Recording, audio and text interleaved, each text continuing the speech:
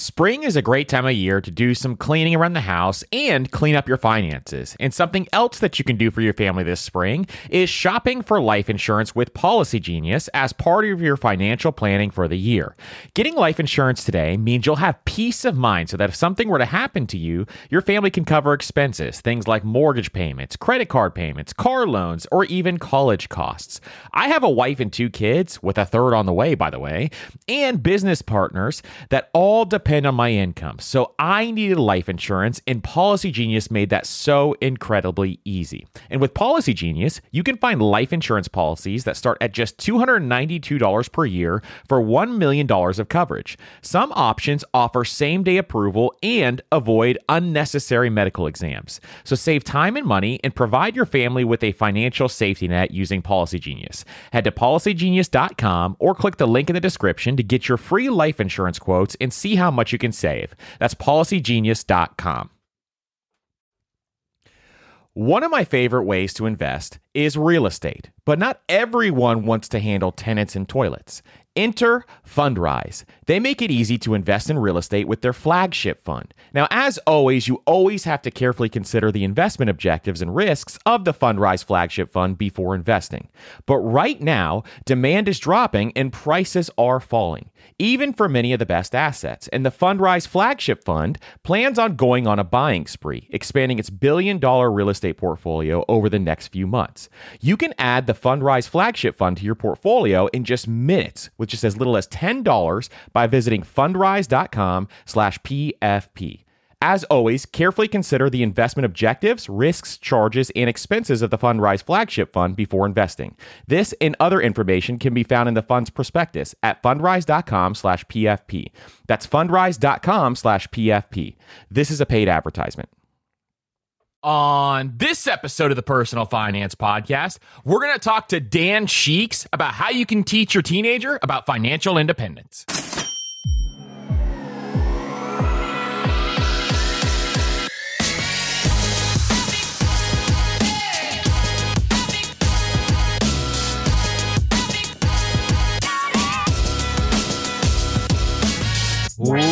What's up, everybody, and welcome to the Personal Finance Podcast. I'm your host, Andrew, founder of MasterMoney.co, and today on the Personal Finance Podcast, we have Dan Sheeks, and we're going to be talking about the first to $1 million. And if you have any questions about this episode, hit me up on Instagram or TikTok at MasterMoneyCo and follow us on Spotify, Apple Podcasts, or whatever podcast player you love listening to this podcast to. And if you want to help out the show, leave a 5-star rating and review on Apple Podcasts. So today we have Dan on, and Dan has an incredible book called First to $1 Million. It also accompanies a workbook and some other things as well.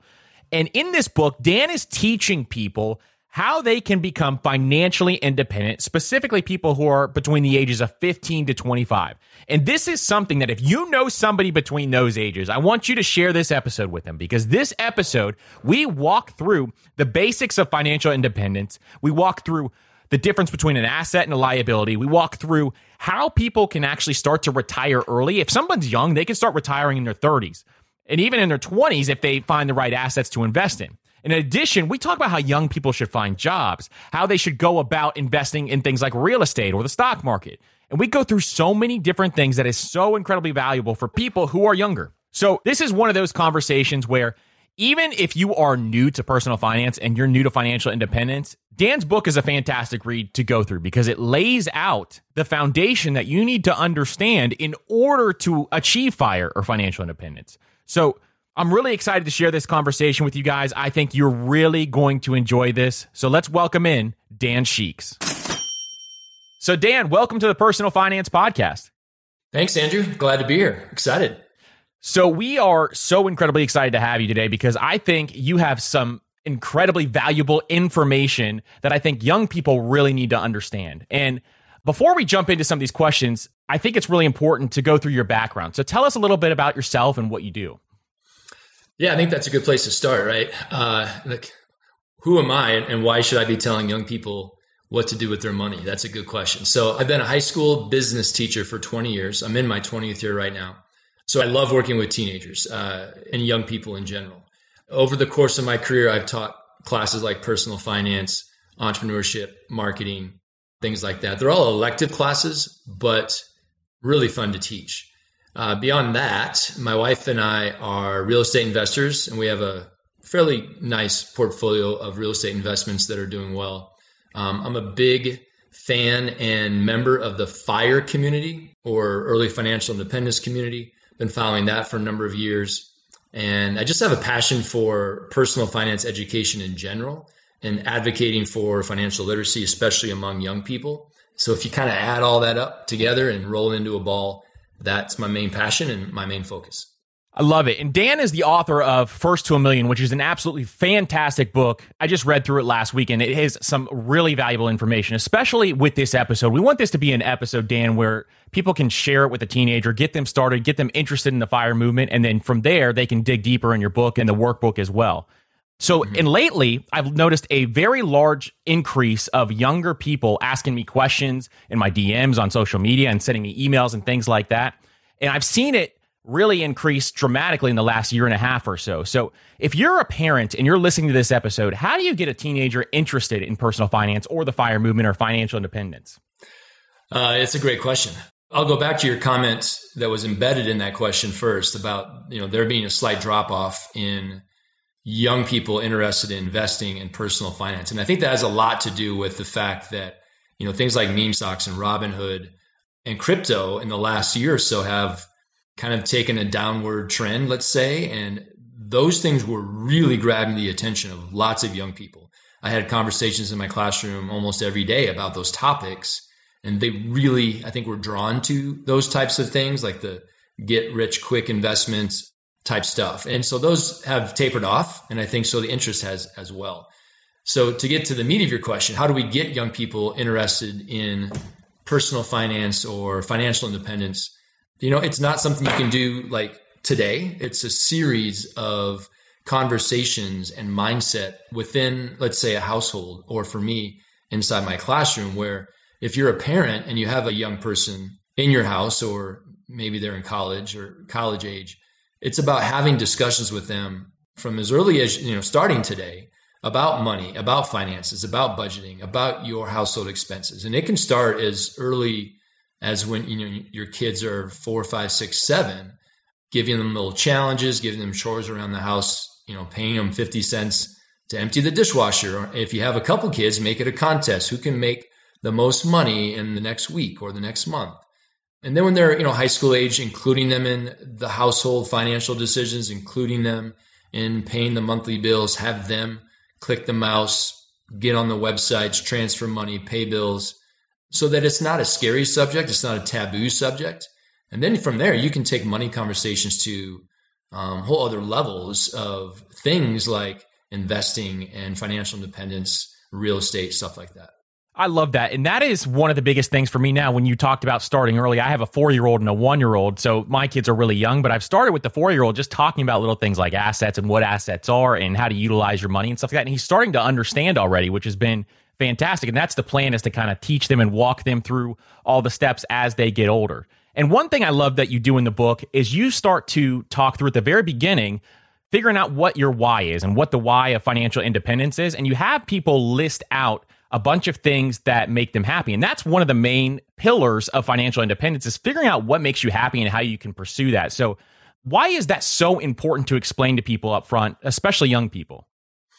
Yeah, I think to answer that question, I want to go back just a little bit to kind of talk about what my book is and who it's for, right? So First to a Million, my book, published by Bigger Pockets, and I'm super glad they were on board for that. I thank them every day. The book is about early financial independence. So it does fall under the umbrella of a personal finance book for young people, but it's kind of that AP level or next level information about, okay, now how can we change some strategies so that you don't have to work till you're 65, although you absolutely can. It's about having options. And so the young people who would actually read my book, they're not your everyday teenager or young person. It's someone who's really motivated to maximize their financial future.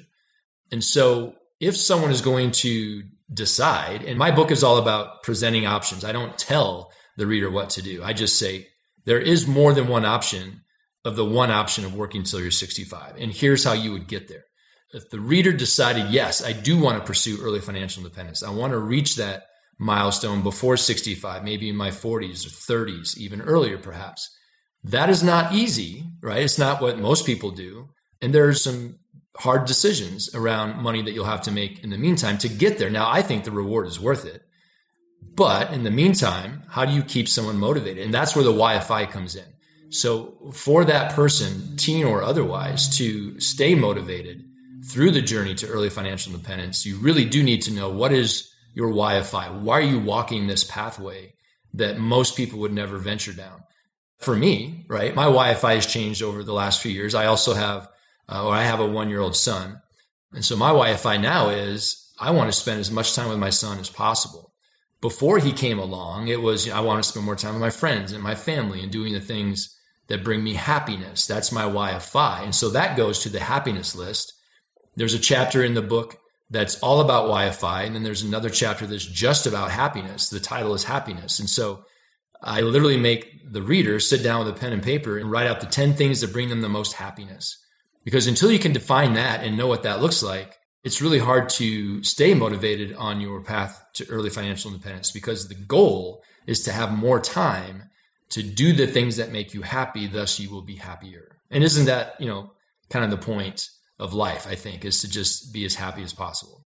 That's exactly right. And you really have to know how to stay motivated over the course, because like you said, this is not an easy path for a lot of people. It's not something that's very easy to do, especially if you're trying to do it in 10, 15 years. It's one of those things that you really have to know that why to stay motivated. And that's what I love about how you have us list out in the book what makes you happy, because those are some of the things that center around. And it does develop over time as life changes. You get married or you have kids or whatever else happens. That why may change, and what makes you happy may change. But at the same time, we're all pursuing the same goal, which is more time so we can pursue those things, which is what I love about that as well. So you have something where you call people in the book who are interested in financial independence FI freaks. And I love in a good way. And I love the way you talk about that. So it's really truly like a mindset thing. So what is the mindset you need to be an FI freak? Yeah. So I actually pronounce it FI freak, but there is no right or wrong way, FI or FI freak. So a financial independence freak, there is a different mindset. I work with lots of young people in the classroom and outside. I have an online community for young people interested in this stuff. And I can tell you, it really comes down to mindset. And I would say like an entrepreneurial mindset, right? So a freak is someone who is motivated enough to read a book, listen to a podcast, make changes in their life, do things, beyond the norm that their peers aren't doing, so that they can attain the goal of early financial independence. And that is not your typical young person by any stretch. I would say it's a very small percentage. And so, they are different. They're unique, right? They're special. So I call them FI freaks because they are different. And so they are the ones who would walk down this pathway. It is not for everybody, and not every young person or adult should be pursuing early financial independence.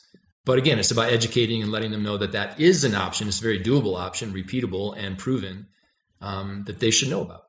Absolutely. And when I talk about a big motivator for people, is I start talking about investing. And especially when I'm talking to young people, I talk about how much their money can compound over time. And I think it's really incredibly important for people to understand that if you have small amounts of money with time, it can compound over time. But one of the biggest pushbacks that I get a lot of times when I talk about this is people say they don't want to wait 40 years. And we try to explain through it that you don't always have to wait 40 years. It depends on your savings rate. It depends on your assets that you're investing in.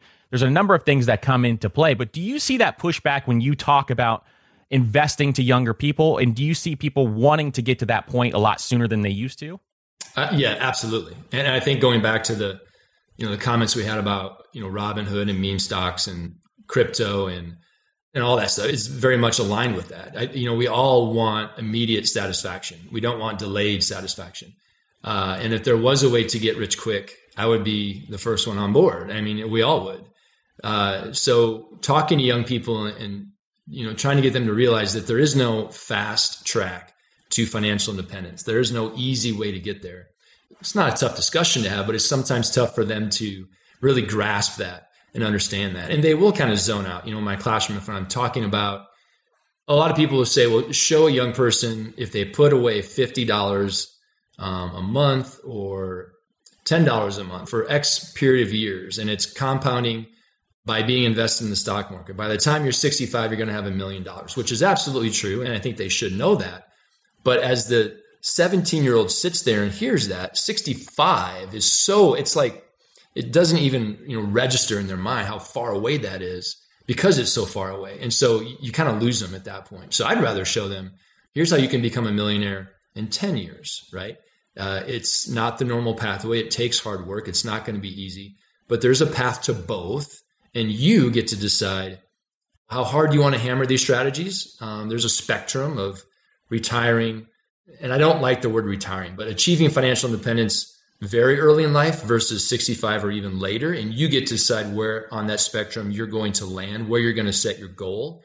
And then you can, work backwards from there and employ the appropriate strategies so that you can get to your goal, whatever that may be. And that, I think, is one of the biggest motivators, is your goal and figuring out what that financial independence number is going to be. That's one of my favorite things to do with people, is walk them through those steps to show them, hey, here's how you get to this point. And once you save up enough money where you can get to this point, then you can be financially independent and do whatever you want with your time.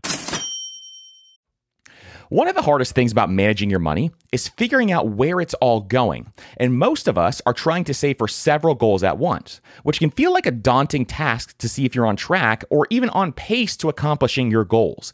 But there is a tool that makes it so much easier, and it's called Monarch Money. They help you track your money flow without taking a ton of time and energy.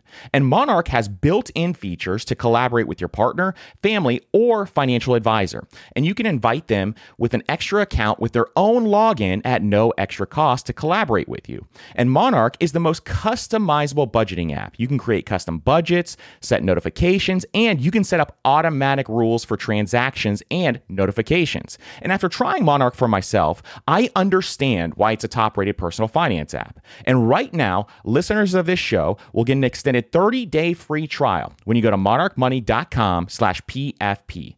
That's MonarchMoney.com/PFP for your extended 30-day free trial. The key to winning in any business is making sure you have the right business partner. An example is Procter & Gamble or Ben & Jerry. But what about the perfect partners when it comes to growing your business? That's you and Shopify.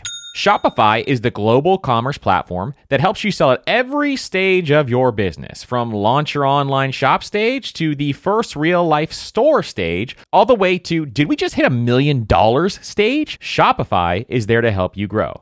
And most people know one of your biggest struggles when it comes to starting an online business is finding new customers, and Shopify can help you do that. And what I love about Shopify is no matter how big you want to grow, Shopify gives you everything you need to take control and take your business to the next level. So sign up for a $1 per month trial period at shopify.com/PFP, all lowercase. So go to shopify.com/PFP now to grow your business, no matter what stage you're in. That's shopify.com/PFP. Now is a great time of year to get your finances in order. And no matter what your financial goals are this year, when you use Chime's online checking account, you can cross all those financial to-dos off your list.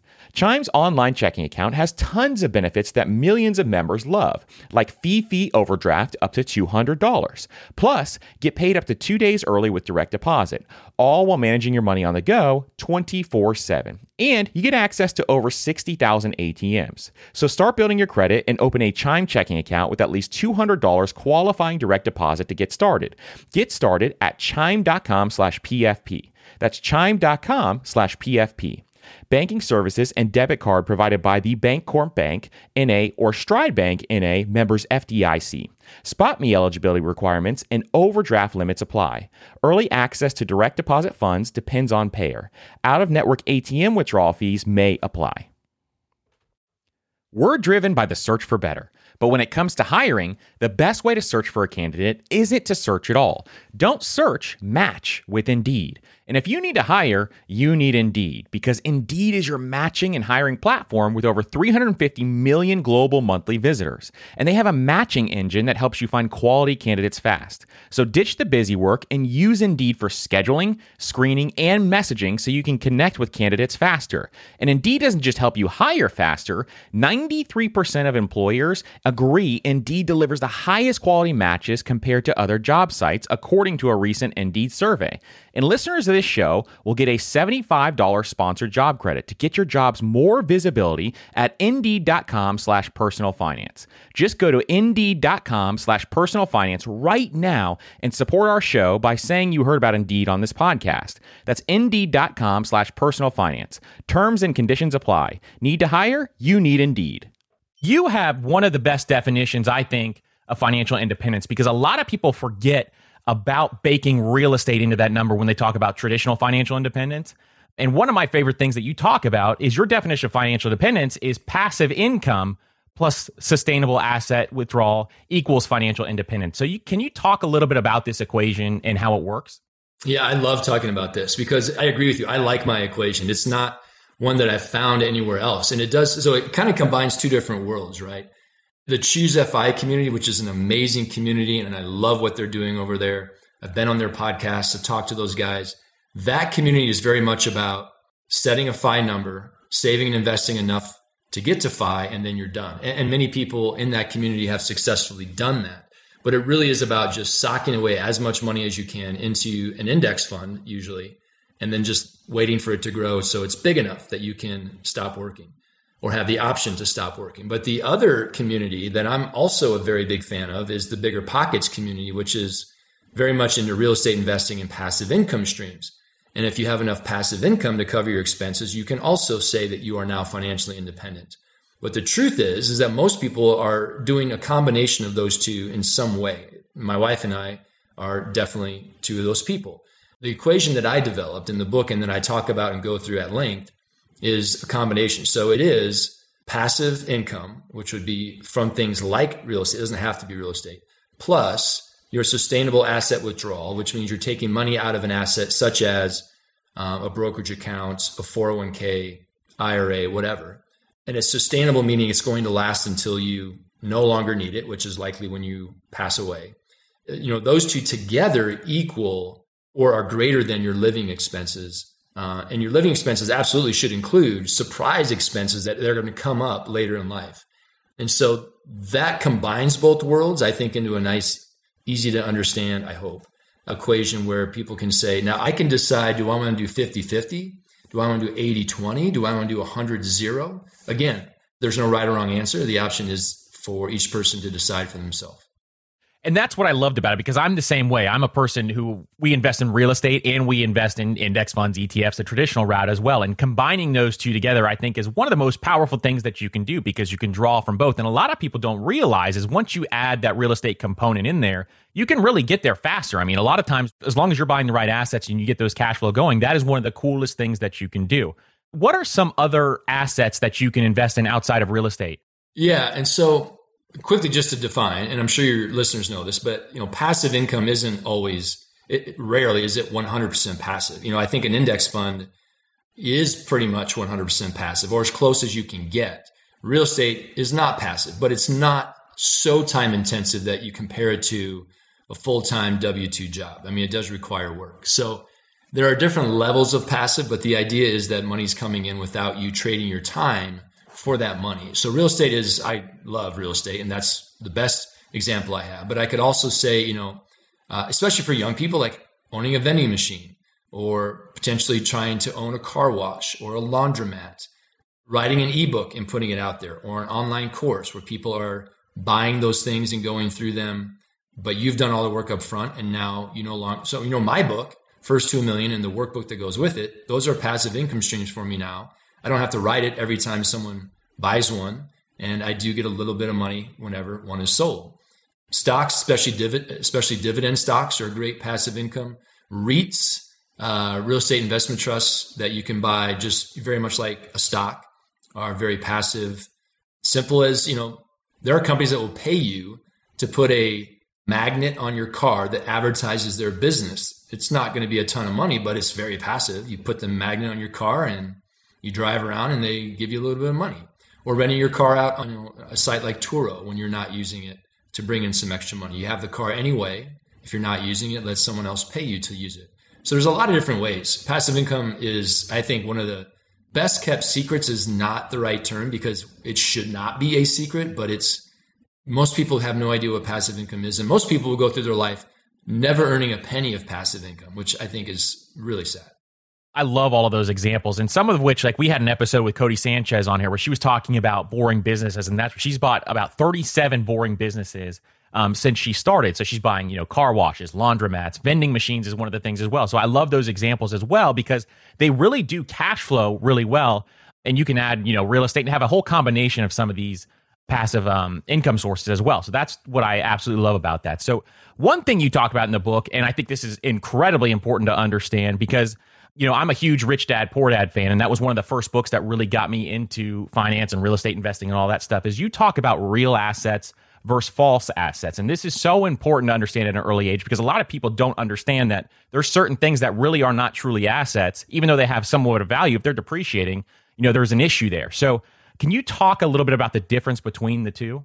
Sure. And, my definition comes directly from Rich Dad, Poor Dad, which is a great book. And I recommend it to all the young people I work with. Yeah. So a false asset is one that, to put it simply, a false asset is one that takes money out of your pocket, and a real asset is one that puts money in your pocket. And obviously you want more real assets than false assets. False assets, I own some false assets. There's nothing wrong with it. You just need to understand, why is it false? How does it affect your bottom line? And are you okay with the money that is taken from your pocket? I agree. And it's fine to own those false assets. Just one of those things that over time, you just want to have more real assets than you do those false assets. So are there any things out there that people think maybe are real assets, but they're actually false assets? Yeah.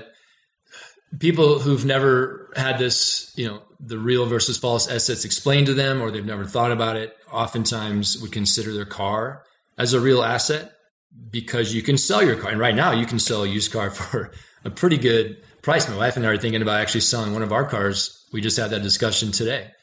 You can get a pretty good price for it. And the reason we are considering selling one of our cars is because we know a car is a false asset.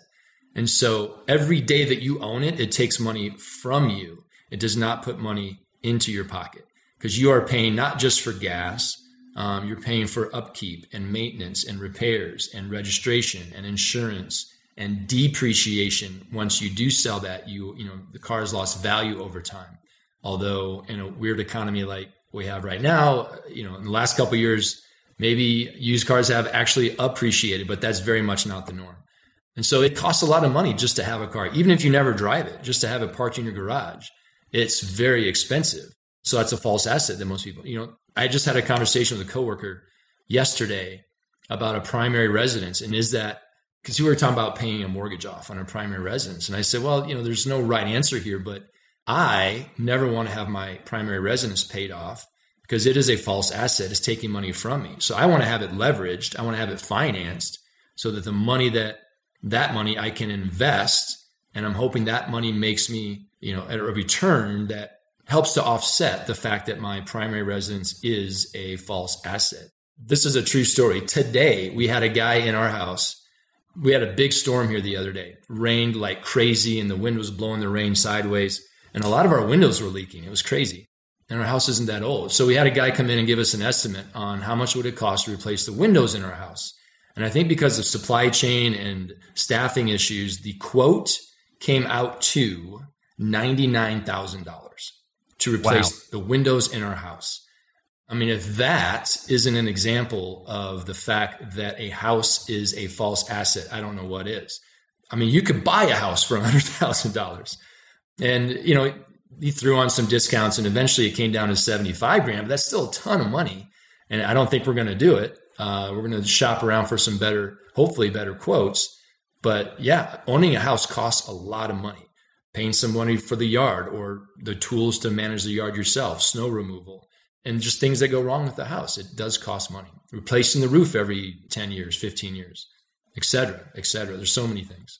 I completely agree. And we had an episode about buying versus renting, and we went through these calculations on owning a house. And I've always owned a house. I'm a homeowner as well. And it's one of those things that when you actually go through the process, owning a house, if you look at the actual returns, obviously as of late, home prices have skyrocketed. But if you look at the actual returns over the course of a long period of time, it's about the same returns as just keeping cash in a regular old savings account. I mean, they're measly returns in terms of owning that. So if your primary residence is your only asset, you want to start making moves so that you can start buying actual real assets to grow your wealth over time. And one of the big things that you talk about in your book, and I love the way you lay this out for young people, this is one of my favorite parts of your book, is earning an income is obviously one of the biggest parts of the equation when it comes to financial independence. We talk about it all the time here is if you can increase your income over time and grow your income, you can really accelerate your path to financial independence. And you talk about getting a job as a young person, maybe in high school or starting off in college. And the way you recommend getting a job is something I absolutely love. And I wish I did this same thing when I was in high school and college. So can you talk a little bit about how high schoolers or college students should look at getting their first job? Yeah, I think you're referring to, like a part-time job to kind of get into the business rather than a job after college is what exactly you're going for. Yeah. So a lot of the young people I work with, they are interested in real estate investing or other forms of passive income, which is amazing because they're so young. And so they'll often ask me, what should I do? How do I get into real estate? How do I get my foot in the door? And, I highly recommend that they do have a part-time job or at least a job in the summer when they're not in school full-time to help accelerate their journey towards early FI, like you mentioned, because one of the levers is to earn more money. And so I recommend, if you are interested in real estate investing, go out and get a job that's related to real estate, that's in the industry. So you could, I've told so many, just go to Google Maps and find the nearest property management company or the nearest real estate agent brokerage office close to your house, put some nice clothes on, dress up, walk in the door and tell them about yourself, tell them why you want to work there.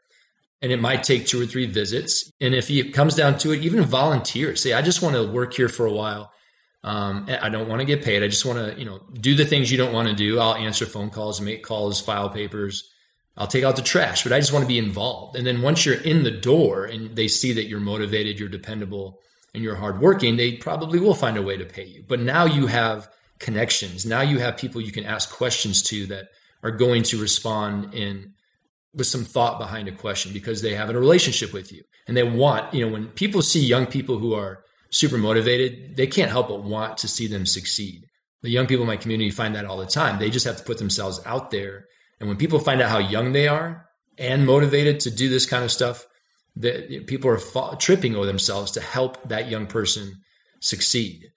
And so, yeah, it could be working for a contractor. It could be working for a mortgage lender. It could be working for an appraiser. So many different ways to just kind of get your foot in the door as far as real estate goes. And I love that idea. It's one of those things, even specifically to continue on the real estate example, if you went and worked at a brokerage, you could see how deals come together. You could see how people think about properties when they buy properties. You could see how the financing works, all those things that happen where a lot of people aren't exposed to that till they become an adult and buy their first house. So there's a lot of things happening there where you can really set yourself up to be 10 steps ahead of a lot of people that are, within the same age range as you, which I absolutely love. One thing that you touch on your book, and it's also amazing the way that you kind of think through this, because a lot of people don't talk about this enough, and it's your approach to how young people should consider college. If somebody was thinking about going to college and they came to you and were asking, what should I do? Should I go to college or should I not go to college? What kind of questions would you ask them? And then, who are the types of people that maybe should go to college and who maybe should not go to college? Yeah, this is a big question, right? And I get those questions very, very often from the young people I work with and my students, honestly, that I have in the classroom.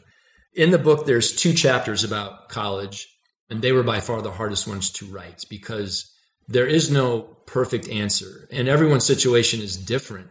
And honestly, college or getting that degree is a very personal and sometimes emotional decision for that student or that family. I give them information, and again, it's up to them to make their own choice. I won't tell them they should or shouldn't go, but a lot of the young people I work with who are interested in real estate are starting to do some fantastic things, and many of them have opted out of the college route or were in college and stopped going. Now, I'm not saying that's the right choice, but for them, and I would say for all of them, it's actually working out okay right now.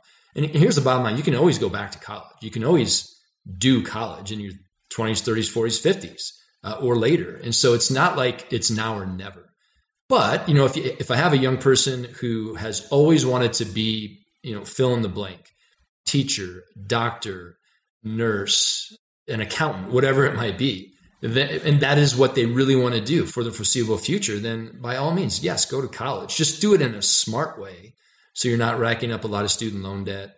You're not wasting, years of your life and then decide after you leave college that you don't like it, or you now want to do something completely different. So your degree isn't valuable. So you have to give it a lot of thought, which is a big ask for young people, but it's the right ask. We need to have them think about those decisions. And I love that. So is there any type of person that you've ever talked to where you think, I know you just give them information, but is there a type of person, maybe if someone wants to go in a different type of field where maybe they shouldn't go to college? Is there situations where you've seen that probably somebody shouldn't? Because the real big issue here, and the thing that we talk about a lot is, student debt is rising like crazy. And, as you see that can really put you back in your life. And I think I've heard you talk about that you had student loan debt that you were working through and stuff as well when you were younger. And I think that's one of the things that is one of the most daunting tasks for people as they graduate. So if you can avoid that or find lower cost ways to go to college, is there any lower cost ways that you can think of that people should consider when they consider college? Yeah, there's so many. And I talk about many of them in my book, right? I mean, the go-to is community college for a year or two before a bigger 4-year school. But beyond that, online school is something that's growing really fast. The pandemic, turbocharged the movement for people learning remotely or online or at home. So you can get a degree without ever stepping into a classroom, doing things like going part-time while you're working full-time for a year or two or for the whole thing, making the decision to go to a school where you can commute and still live at home with parents. So you're saving on room and board. That's a huge chunk of the overall pie that is college expenses.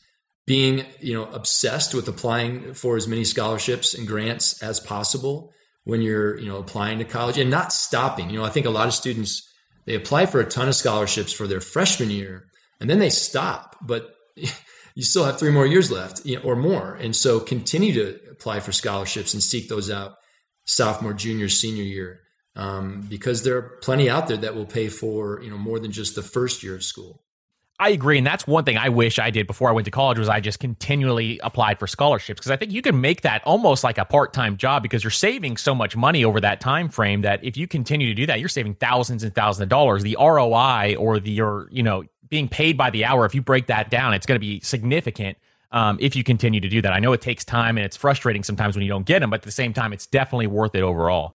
So Dan, I want to shift gears because I want to talk about some questions that we ask a lot of our guests. And I want to ask a couple of them here. So besides your book, what is some of the best books that you have read recently? And this could be about real estate, it could be about investing, it could be about personal finance, anything along those lines. Mm-hmm. Well, I'd like to start by recommending a couple of books that I almost always recommend, and that is Rich Dad, Poor Dad, and my personal favorite, The Richest Man in Babylon.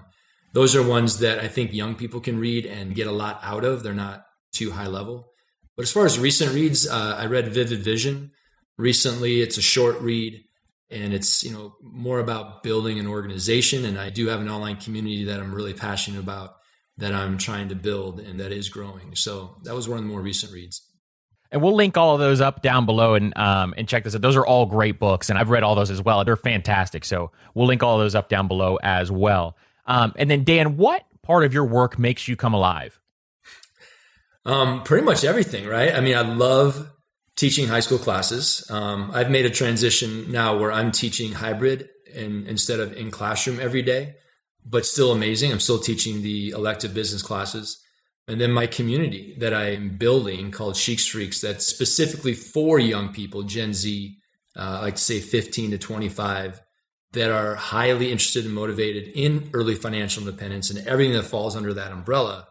That gets me out of bed in the morning, continuing to build that. We have an app now, and I'm always working on upgrades and updates to the app, trying to make it better and more engaging, great resources in there. So, and it's my way of giving back. I love obviously helping young people hopefully achieve their best. And I think managing money in an intelligent way is one of the most important pieces to getting there. I love that. And you have probably one of the most rewarding jobs out there where you get to teach and have personal finance mixed together, which I think is absolutely amazing. So we're going to go a little deeper here, Dan. So what do you want people to remember about you? Yeah, like when I'm gone, I think, I want them to remember that someone who is passionate about helping others, dedicated my career to doing just that, but also someone who really loved his family and was, just focused on doing everything he could to help his family achieve. And part of my journey to financial independence now allows me to work part-time. My wife retired 2 years ago.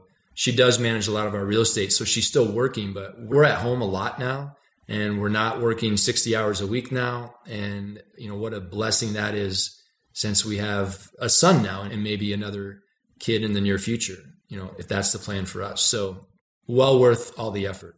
I absolutely love that. And obviously, kids can change your life and your outlook on a lot of things. So that is absolutely amazing. And this is my favorite question to ask people, because every single person has, different answers when we ask this question. And it's really interesting. A lot of people love when we ask this question. So what does wealth mean to you? That is a good question. For me, it means I think it comes down to two things: time and happiness. Having the time to do the things that make you happy, which is kind of where our conversation started. I now have more time because of working part-time and working from home, mostly, to do more things that make me happy. Go for a walk with my son, take him to the park, spend time with my wife, read a book, help grow the Sheeks Freaks community, help people online that are posting questions in forums and social media. Those things bring me joy, and it makes you feel good. And so, yeah, for me, that I feel like I'm very, very wealthy. And I would say it has some to do with money, but that's just a small piece of it. Exactly. It truly is. And really, your book teaches people how to figure out that same thing of how they get more time and how they figure out what makes them happy so that they can spend time doing what makes them happy, which is really incredible. So, Dan, where can people find out more about you and your book and the workbook as well? Yeah, so the book, you can find it First to a Million on the Bigger Pockets website. They're the publisher, but it's available everywhere else that you want to find a book: audio, digital, and hard copy. The workbook is an amazing tool. Also, if you have a teenager in your life, get them both and you will change their life. Otherwise, if people want to email me, dan@sheeksfreaks.com. My community website is sheeksfreaks.com, which you can link in your notes. On that website, people can find a link to learn more about the community and to join the community if they so wish. But again, the community is just for young people, 15 to 25. It's very niche, but it's just for them to connect with other people who are like them. Fantastic. We will link all of those links down below in the show notes as well. Dan, thank you so much. This was an incredible conversation. I'm so glad we got to have you on. Thanks for having me. I love being here, and keep doing what you're doing, man. Keep crushing it. This is awesome. Absolutely. Thank you.